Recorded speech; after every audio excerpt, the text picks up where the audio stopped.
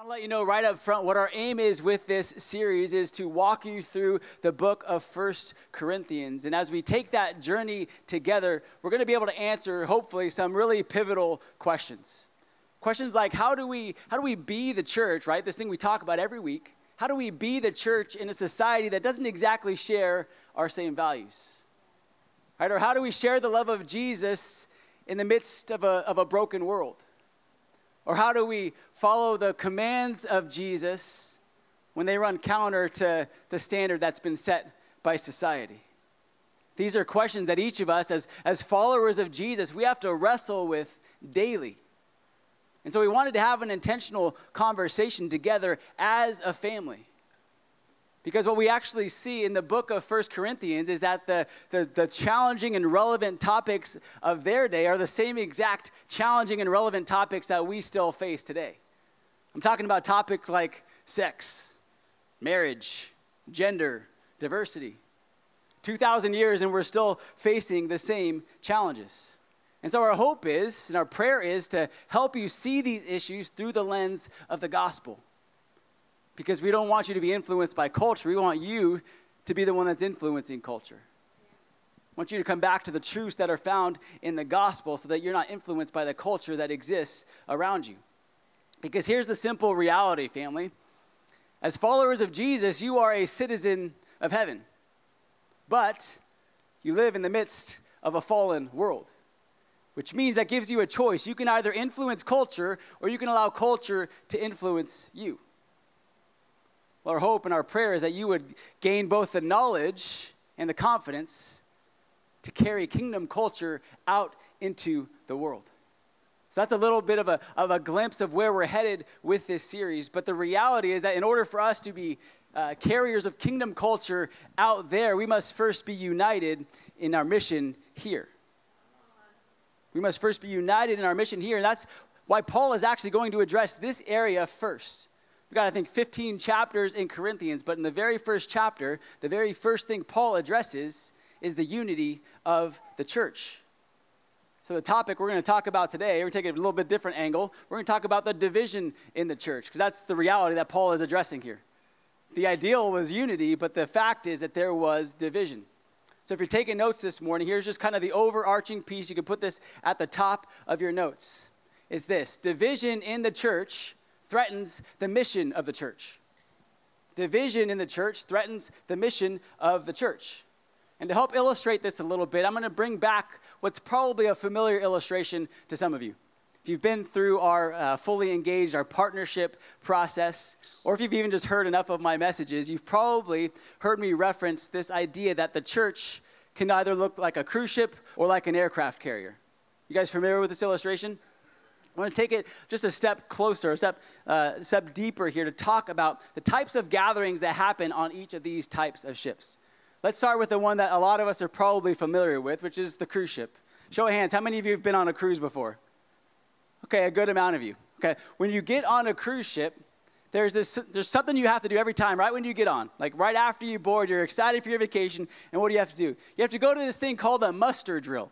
I had to look up what that was. I didn't really care what it was called, but this muster drill, if you've been on a cruise, you know, right when you get on, you got to go with your whole family, your whole traveling party. You got to go sit with a couple hundred strangers to go through this mandatory safety training, right? And as if it wasn't already going to be bad enough, they make you wear your life preserver, so you're all sitting there like this. It's like the worst possible way to start a vacation, right? If you've been on a cruise, you already know this because you're sitting there, you're ready, you've got your whole agenda built out, all these things you want to do, and yet you've got to sit with a bunch of strangers and go through this mandatory training. All you're thinking about is, man, I can't wait for this to be over so I can go do the things that I want to do. Now let's compare that to the mission briefing that happens on an aircraft carrier. This is where the soldiers come together to understand what the plan is for that day. They might learn about the threats that they're going to face. This is where they all come to get on the same page with each other. Now, I've never been a part of one of these, but I would imagine that the attention level, right, that the level of engagement is quite a bit different than it is on that muster drill on the cruise ship. See, because on the aircraft carrier, each one of those soldiers, they understand the purpose of the mission. More importantly, they understand the stakes if they're not united in that mission. For them, it might even be life and death. So instead of bringing their own agendas, instead of focusing on their own desires, they set them aside for the sake of the mission. Now, I'm hoping you've already seen which one we should be as the church. But let me ask you a question. What happens when somebody shows up to the mission briefing on the aircraft carrier with the cruise ship mentality? What happens when somebody shows up when everybody else is united and they all come with their own agenda, their own interests, their own things that they want to do? Well, it puts the whole mission at risk, doesn't it? Family, that's the same threat that we face when we're not united as a church. When we come with our own agenda.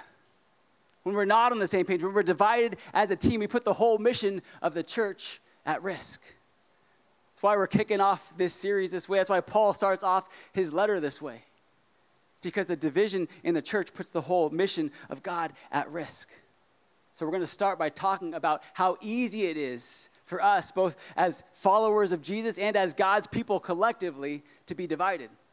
Because we want to eventually ditch that division and embrace this biblical sense of unity. We all on the same page with where we're headed today?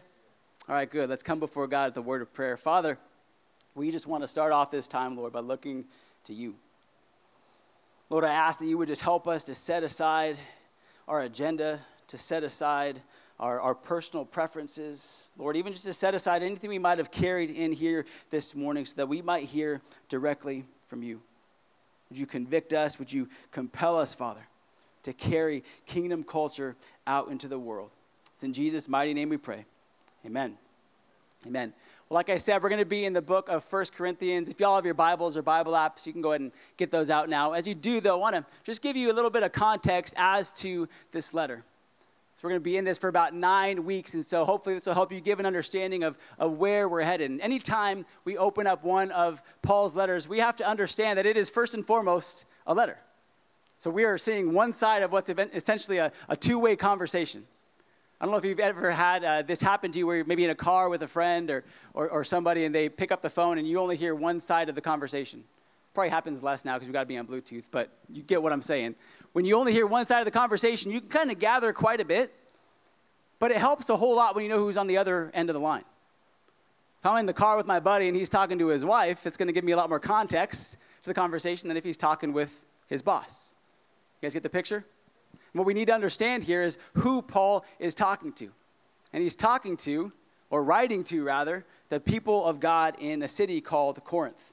Now, Corinth is in Greece, but without giving you the full context of this city, the best way I've heard it compared is that Corinth as a city looks a lot like California does as a state.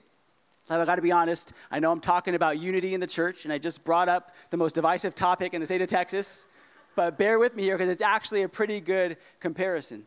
See, Corinth, it was a major economic center in the Roman Empire, right? It was on this little isthmus you see right there between the kind of mainland Greece and between the peninsula. And so anything going from one side of Greece or one side of the Roman Empire to the other, it was probably going to flow through Corinth. Not unlike California, right? Anything from the Pacific that's coming into the States or going across is probably going to pass through California. So it was a main thoroughfare for commerce. But because of that, it was also a main thoroughfare for culture. Right? There was a lot of money in Corinth. There was a lot of young people, a lot of influence, a lot of success, a lot of diversity. It was really trendy. Again, there's a lot of comparisons between Corinth and California. But what all of these things contribute to, all the money, all the success, all of the trendiness, well, it came to a loosening of morals. There was sexual experimentation. There was all kinds of things where lines are being blurred amongst this society. In fact, Corinthians were so infamous for their loose morals that if there was like a stage play going on and somebody had to play the role of a Corinthian, they would always play them as a drunkard. That's the kind of stigma that this city carried. So that's a little bit about Corinth, this place that Paul is writing to, these people that Paul is writing to. But what does this have to do with Paul? Well, hopefully you know that Paul visited Corinth. That's one of the reasons why he's writing to them. We're not going to learn a whole lot about that journey, but if you want to take a look for yourself, you can look at Acts chapter 18 this week. It gives you a little bit of glimpse into what Paul's missionary journey looked like there. But what Paul did is he visited this city much like he visited other cities. He shared the gospel, he planted churches, he raised up leaders, and then he was on to the next city. That's what Paul always did. That was his role as an apostle. And I want to point out just briefly that Paul always did this in cities. Paul didn't really concern himself with the suburbs. Like we love our friends from Taylor and from out a little bit further out, but Paul went to the city because that's where education happened. That's where art happened. That's where influence happened. Paul would go to the cities, he'd be there, he'd raise up those leaders, and then he'd be on to the next one. And so Paul does that for about a year and a half in Corinth. Raises up new leaders, plants churches, sees the gospel takes root, and then at some point, Paul's called somewhere else. But while Paul's on his missionary journey, he receives letters saying, hey, we've got a couple of issues. There's a couple of things that you didn't address. Right? Paul had planted the church in the city, but the city had gotten into the church. That thing we talked about, right? Either influencing culture or culture influencing the church. Well, the culture was influencing the church quite a bit. And so they write to Paul. And 1 Corinthians then is Paul's response back to them. Hey, here's how to deal with these issues. Here's how to carry kingdom culture out into the world. That's a little bit of background for what we're going to dive into today. Again, if you have your Bibles or Bible apps, we're going to start in 1 Corinthians chapter 1, verse 10. Now, Paul spends the first 9 verses building the foundation of the church on Christ. And then in verse 10, he says this, I appeal to you, brothers, by the name of our Lord Jesus Christ, that all of you agree, and that there be no divisions among you, but that you be united in the same mind and in the same judgment. Now, I'm not sure if you picked up on this, but Paul actually uses unifying language 5 times in that one verse. You can look back and check me on that if you want to, but there's 5 different times he uses unifying language. And family, one good practice when you're reading scripture is if something is repeated even once, and you should pay attention. If it's repeated 5 times, that's basically Paul beating you over the head with this, saying like, hey, you need to get this. Paul is saying, hey, unity is the standard. Unity is the standard. If you're taking notes, that's the first point this morning. But by placing this first, Paul is saying unity must be the priority for the church. And he's actually going to emphasize that in 3 different ways. Let's look at those here real briefly. First, he says to be in agreement. What the actual Greek says is something more like that they all say the same thing. It's kind of a Greek phrase that was used in those days. I use a different one, like with our ministry leaders and our staff. I say that, hey, we all need to be singing from the same song sheet. I don't know if that's maybe an older phrase. I don't even know where I got it from, but it gives this idea that, hey, we may all like have different voices. We may all sound a little different, but we're all singing the same words. We're hitting the same notes. At least in my case, we're trying to, giving it our best effort, right? So Paul says that they must all agree and that they have no divisions among them. The Greek word here is actually the word schisma. Probably sounds familiar to you, right? It's where we get our English word schism from. And this word, it's meant to refer to something that is meant to be together, but it's been torn apart. So imagine for a moment if I were to walk out to your car out in the parking lot and just open up the hood and just start pulling all the wires and all the hoses. I wouldn't know what I was doing, but if I just pull it all apart, your car wouldn't be able to function the way it was intended to, right? Paul is saying this is what's happening in the church. Y'all are meant to be united as one, but you're being torn apart so that you can no longer function the way that you're supposed to. He says, have no divisions among you. Then he goes back, the third command is more in the positive light. He says, be united in mind and in judgment. And again, there's another kind of word picture that's painted here. And it's this idea of mending together a broken net. So back in those days, there was fishermen, right? And their nets would break, and so they'd have to retie all those little ties back together. Paul's trying to paint this idea that we are supposed to be intertwined both in opinion and in thought. In our thought and in our purpose. And just so we're clear, family, it's not my purpose. It's not Pastor Josiah's purpose. It's not his purpose or her purpose. Right? It's the purposes that God has set before us. The reality is, man, in our society, this one can be so challenging for us because we are hardwired to get other people to align with our thoughts and our opinions. I mean, just turn on the news. That's basically all they're doing. It's trying to get you to align with their thoughts and their opinions, but we need to be reminded that, family, we're not the center of the universe. Let me say that again in case you didn't hear it. You are not the center of the universe.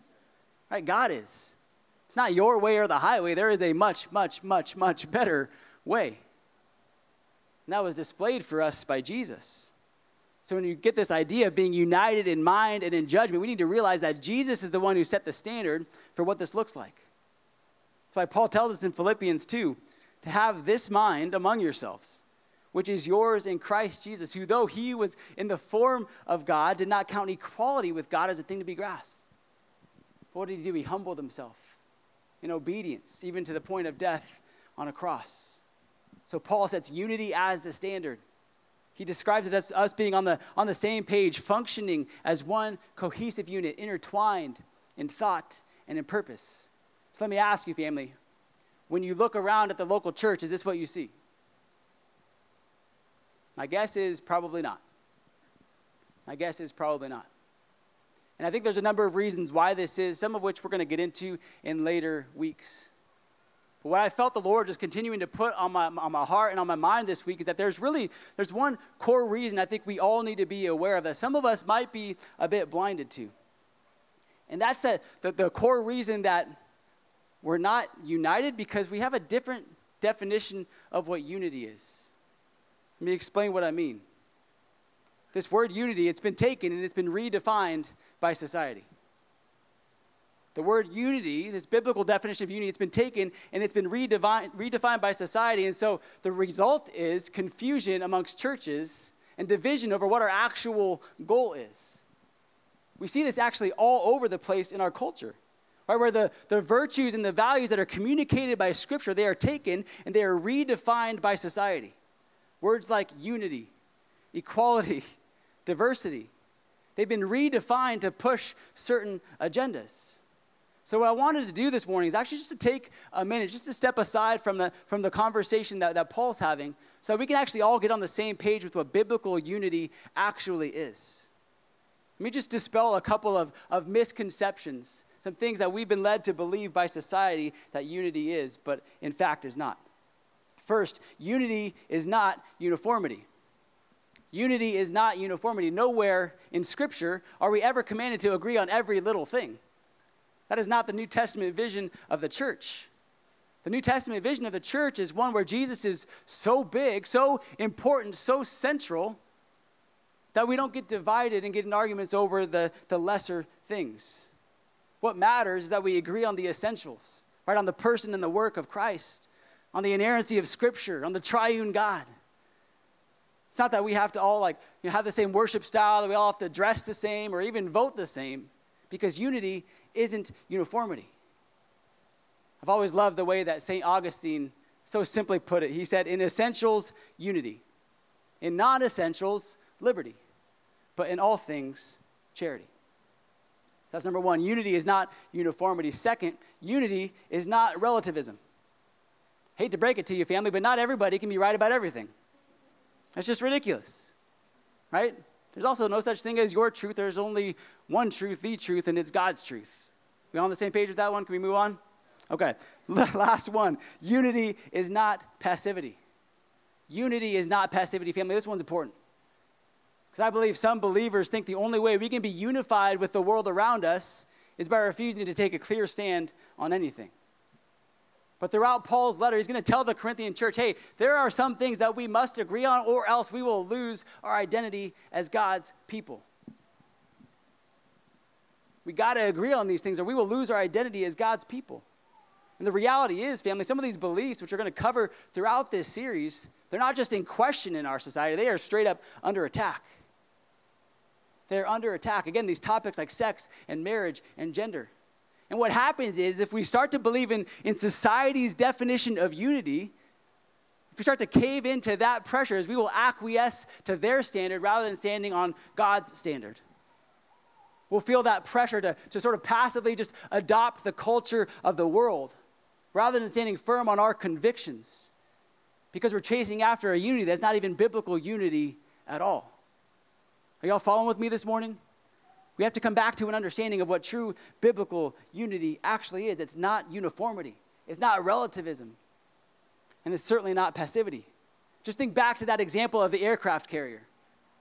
For them all to be on the same mission, for them all to accomplish their mission, are they all doing the same thing? No, of course not.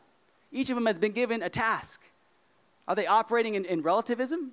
No, they're given absolutes.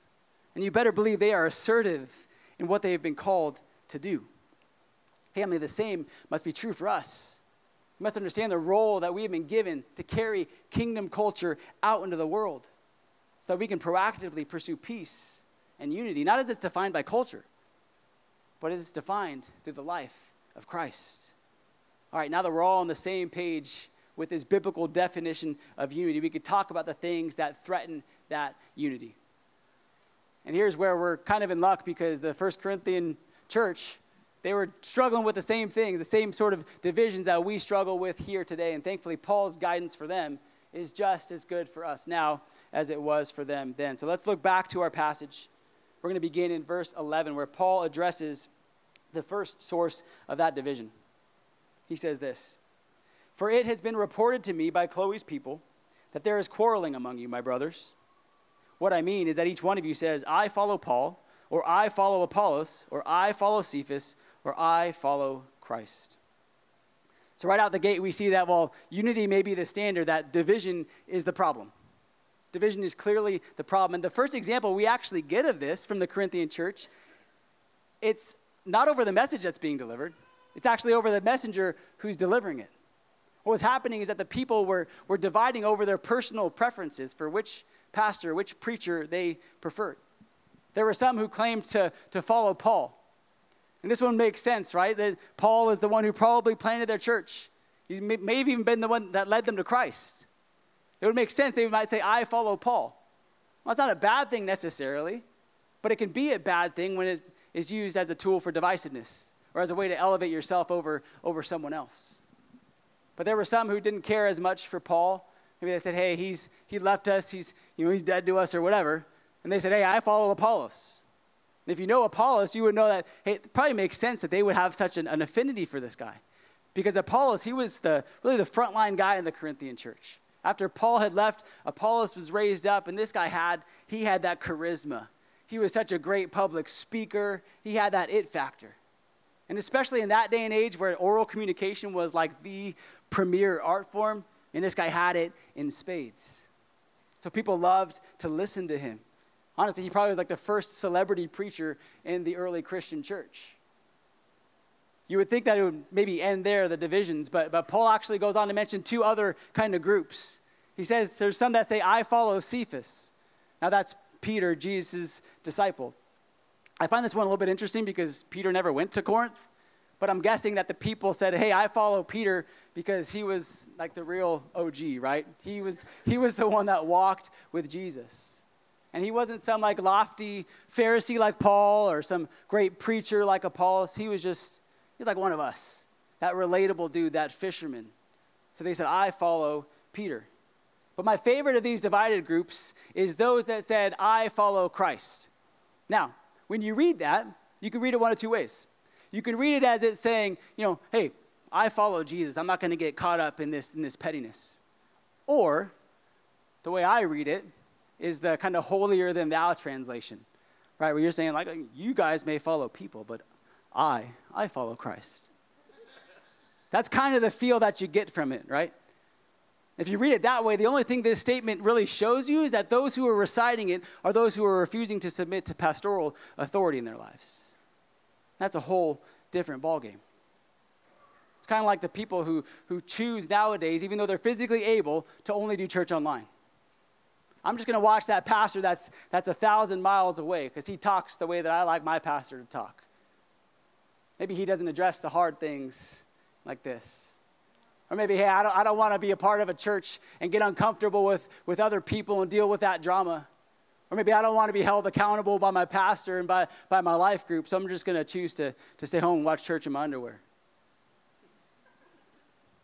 Or my personal favorite is those who claim to love Jesus but then don't go to church. Y'all have heard this before, right? You ask somebody, they know Jesus or whatever. They're like, "Yeah, I'm a Christian. I love Jesus. I just don't go to church because it's just full of hypocrites."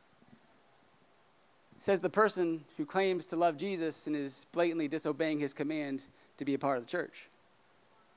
I don't know about y'all. It sounds to me like they'd fit right in. They should come join us on Sundays at 10:30, right? I know I might be getting a little salty over this, but I just can't stand to see God's church divided over just personal preferences. That's ultimately all this is. Look at the one word that's true in all those things. It says, I follow Paul. I follow Apollos. I follow Cephas. I follow Christ. It's I. I want, I need, I feel, I think. No wonder there was so much division in the church. Right? They couldn't even get past the preacher before they started dividing lines. Right? We're no different today, family. It's easy for us to judge. But the reality is we're quick to draw dividing lines between worship styles and preaching styles. Organs or guitars, expository preaching or topical preaching, ripped jeans, no ripped jeans, fog machines, no fog machines. Listen, I'm not saying that styles don't matter or that having a preference is a sinful thing. What I'm saying is that dividing over those preferences, it undermines the message of the gospel and it weakens our witness to the world. We need to realize this. Consider this for a moment. There are an estimated 45,000 Christian denominations worldwide. 45,000. Y'all, there used to be 2. Seriously. Roman Catholic and Greek Orthodox. 45,000. And I'm not condemning denominations. Like I said, there is liberty to be different. But the reality is that most of these denominations were formed out of divisions. Over preferences, over comfort. Our differences are not meant to divide. Our differences are meant to give us an opportunity to highlight the message of the gospel and to strengthen our witness of the world through our unity. So the question is then, how do we pursue this sort of unity? And this is where Paul points us to the cross of Christ. He says the cross of Christ is the source of our unity. It's the third point for you note takers. Let's look back to 1 Corinthians. We're going to pick it up in verse 13. Paul says, is Christ divided? Was Paul crucified for you? Or were you baptized in the name of Paul? I thank God that I baptized none of you except Crispus and Gaius, so that none of you may say that you were baptized in my name. And I love this. He realizes, oh yeah, I did baptize also the household of Stephanas. But beyond that, I do not know whether I baptized anyone else. And here's the important one. For Christ did not send me to baptize, but to preach the gospel.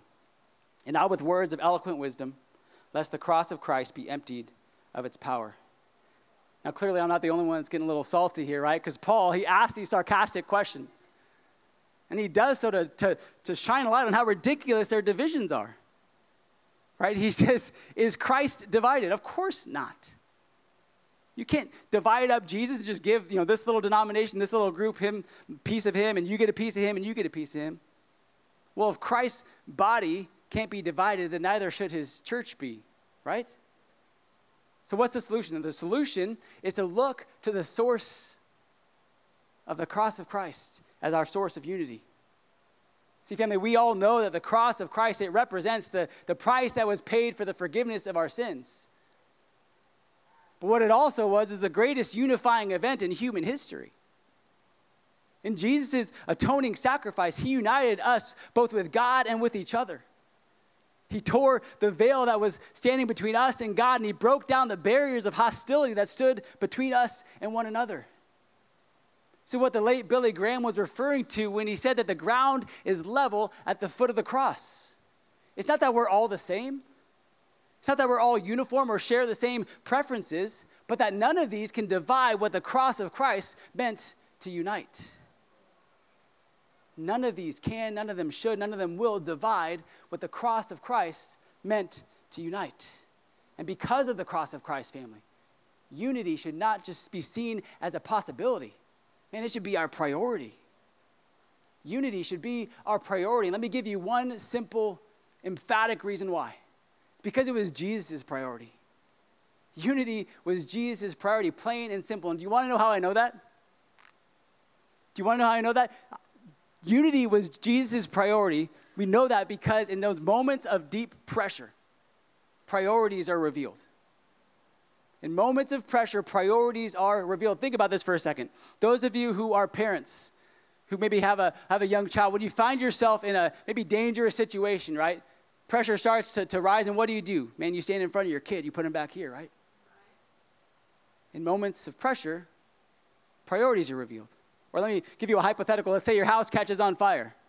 I want you to think in your mind right now, what would you run in and save? I don't know what that answer is for. You don't have to share it right now.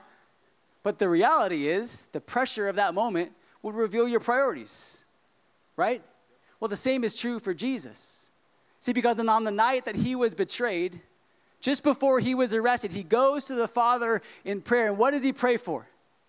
What does he ask God for? It's unity. That was his priority. Listen to his words from John chapter 17. After he prays for his disciples, he says, I do not ask for these only, but also for those who will believe in me through their word. That's us. That they may all be what? One. Just as you, Father, are in me, and I in you, that they also may be in us, so that the world may believe that you sent me. The glory you have given me, I have given them, that they may be one, even as we are one, I in them, you in me, that they may become perfectly one, so that the world may know that you sent me and love them even as you loved me. And the pressure of the moment revealed Jesus' priority, and it's unity. That we would be perfectly one. And then in that same breath, he talks to the purpose of our unity. He says, so that the world will know that you sent me. See, family, because the cross of Christ is the source of our unity, what that means is that our unity then becomes our greatest testimony to the power of the cross. Our unity becomes the most effective means by which we can witness to the world around us. That's why Paul is so passionate. Why he's so passionate about unity, about confronting division, because he knows how important unity is to the mission. And the reality is, family, we need this now more than ever. I'm not sure if you've looked around yourself when you're out in the world, if you've taken a look at social media, but our society is more fractured than I've ever seen it.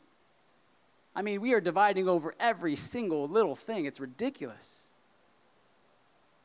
And the challenge is, so many of those divisions, they are seeping through the doors into the church. Family, we've got to curb the influence that the culture of the world is having on us. And we got to turn that tide and start taking kingdom culture out into the world. So I just want to spend the rest of our time here together this morning talking about how we actually do that.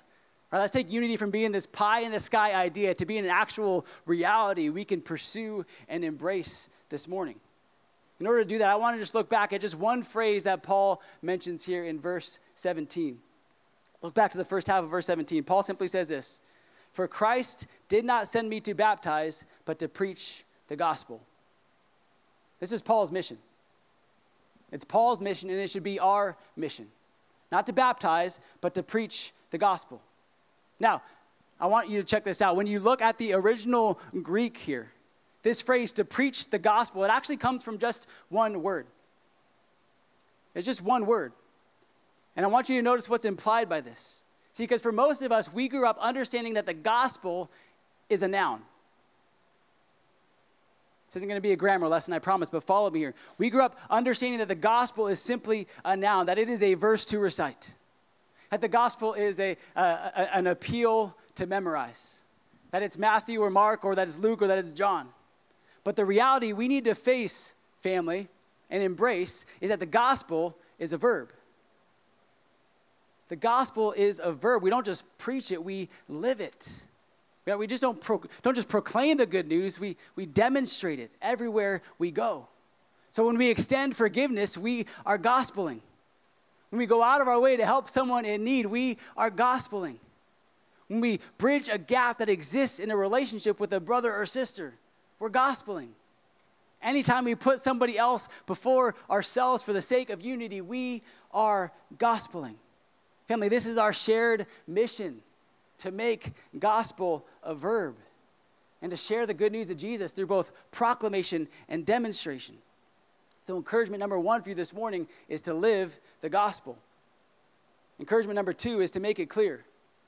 Make it clear. See, helping others it's a really good thing. Pursuing peace is even better, but the reality we need to face, family, is that those things can be done in a self-help group. Those things can be done in a mom's club, We are called to be ministers of the gospel, which means this: our mission isn't accomplished when unity is achieved. Our mission is accomplished when Jesus is received. Do y'all see the difference there? We like to stop once unity is achieved. This feels good. We can't stop until Jesus is received. Remember, that's the purpose of the unity. That's why Jesus prayed, so that the world will know that you sent me. So as ministers of the gospel, our assignment is not just to bring peace, but to be one sinner telling another sinner how to find their Savior. Unity is the priority, yes, but we can't stop there because salvation is the solution. That's the purpose of our unity. And that leads to the third practical takeaway for you this morning. Talked about living the gospel, talked about making it clear, and the third is to claim responsibility. To claim responsibility. This one's the hard one. Because what we all must come to terms with is that we have been the source of division at some point. That we have threatened the unity of the church. That we have at times been guilty of weakening our witness to the world. Well, family, if we want to be intentional, if we want to be effective in carrying kingdom culture out, we must first claim responsibility for the culture that we've allowed in. So I want to just ask you just to take a moment, just to humble yourself. Ask the Lord to examine your heart. Are there areas in which you maybe have withheld forgiveness from somebody? Maybe even somebody within this church body. Maybe you are here this morning and you're still holding a grudge. Maybe you've been a part of some gossip, some division. Maybe you've even just allowed it to sort of exist around you and haven't spoken up. Or maybe you've allowed your own personal preferences to keep you from the people that God has called you to. Whatever it might be, I want to just ask you, would you reflect on that just for a moment? I don't think we could truly carry kingdom culture out until we realize what we have let in. Whatever it might be, would you reflect on that for a moment? Would you just consider humbly that perhaps you have been the one to show up to the mission briefing on the aircraft carrier with a cruise ship mentality? If that's you this morning, and I want you to know there is grace for you. We are not here to judge you. We are your family, and we mean that. We're not here to cast you out. We simply want to point you back to the cross of Christ. Simply want to point you back to his cross and allow the Holy Spirit to minister and to do the work of uniting us once again. Because if that's truly your desire, if unity is truly your desire, family, nothing will stand in your way. Nothing will. When our priorities align with God's priority, nothing can get in the way. I'm going to prove that to you by sharing with you a story. As I do that, I want to invite the band back up.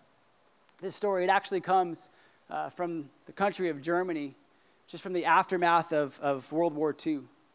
Now, I know we're all familiar with the atrocities that took place during that time, but what you may not know is that one of Hitler's strategies before and early on in the war was to unite the church together. And of course, he had an evil intention, right? He wanted to unite the churches so that he could bring influence and control over the people. Hitler may have been evil, but he knew the power of a united church. Well, this strategy, it actually caused a lot of division amongst Christian denominations, because there were some who decided to kind of go with Hitler's plan and some who didn't. And as I was reading the story about this, there's a historian that told of this denomination called the Brethren Assembly. And this denomination was basically split in half, because half of the leaders and pastors, they decided to go along with Hitler's strategy. And those that went along with his strategy, they had a pretty easy time during the war. You can imagine those who decided to resist and to refuse going along with Hitler's plan. Every single one of them, they either had a family member or they themselves died in a concentration camp. So when the war was over, you can imagine the bitterness that existed between two sides of this same denomination.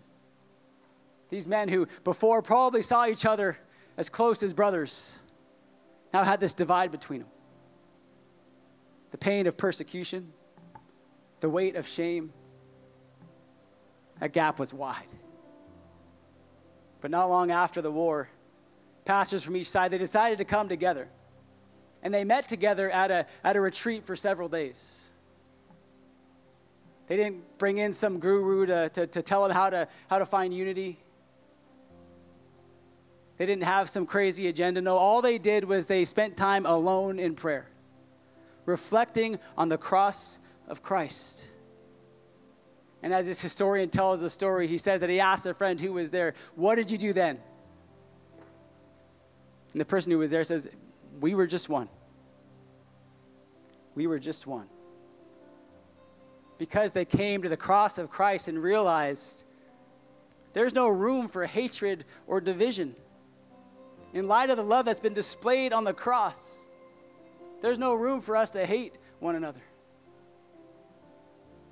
Everything is level at the foot of the cross. And so their love for one another, their unity then amidst the deepest pain, it ended up becoming the greatest witness to the world around them. Family, in the end, even the greatest atrocities you could ever imagine could not divide what the cross of Christ meant to unite. And listen, I know there still exists division among us. I was telling our prayer team earlier, we are so blessed to be such a diverse body and to still have such unity amongst us. But we can't just stop there. Paul says in the book of Ephesians that we must be eager to maintain a spirit of unity. It means we must proactively pursue these things. So I want to ask you, church, where can you play a part? How is God calling you to pursue unity amongst your brothers and your sisters? I think for some of you that are new, that may just be like talking to people, reaching out, sharing a meal, getting to know somebody.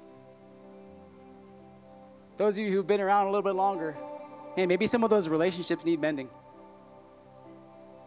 Let's not come in here every Sunday and just pretend that everything's okay. Here at Awaken, we like to say that we go deep and we get real. I think for some of us, that's still very much aspirational. That's okay. We're here to walk with you in that. So I actually want to ask you guys, if you would, just stand to your feet. I want to give you a couple of different ways you can respond to this message here this morning. Maybe for some of you, you've just realized, man, there are ways that you have contributed to division, whether in the church, whether in your family, in your own life. And you need to receive prayer. I want to invite you just to head to the back. Some of our pastors, our prayer team, will be back there to pray over you. Some of you, though, you may actually need to go and seek forgiveness. Maybe it's from somebody right in here. Man, go during worship. Grab that person, pull them aside. Confess your heart to them. Maybe that person isn't here. Maybe you need to actually leave the building. Get on your phone. Hey, you've got permission and grace to do just that. But family, I want you to know this. The cross of Christ is the source of our unity. So with your heads bowed and your eyes closed, I just want you just to picture the cross in your mind.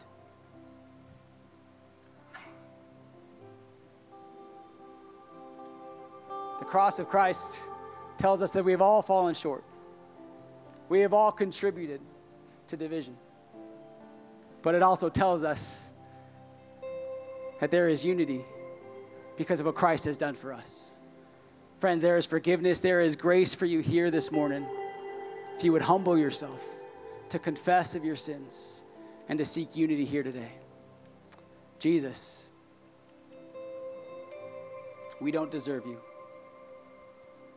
We don't deserve your grace. But we thank you for bridging that gap. Would you help us? Would you give us the confidence? Would you give us the mercy? Would you give us the courage to take the steps that we need to humble ourselves out of obedience to pursue unity with our brothers and our sisters here today? We love you, Lord. It's in Jesus' name we pray.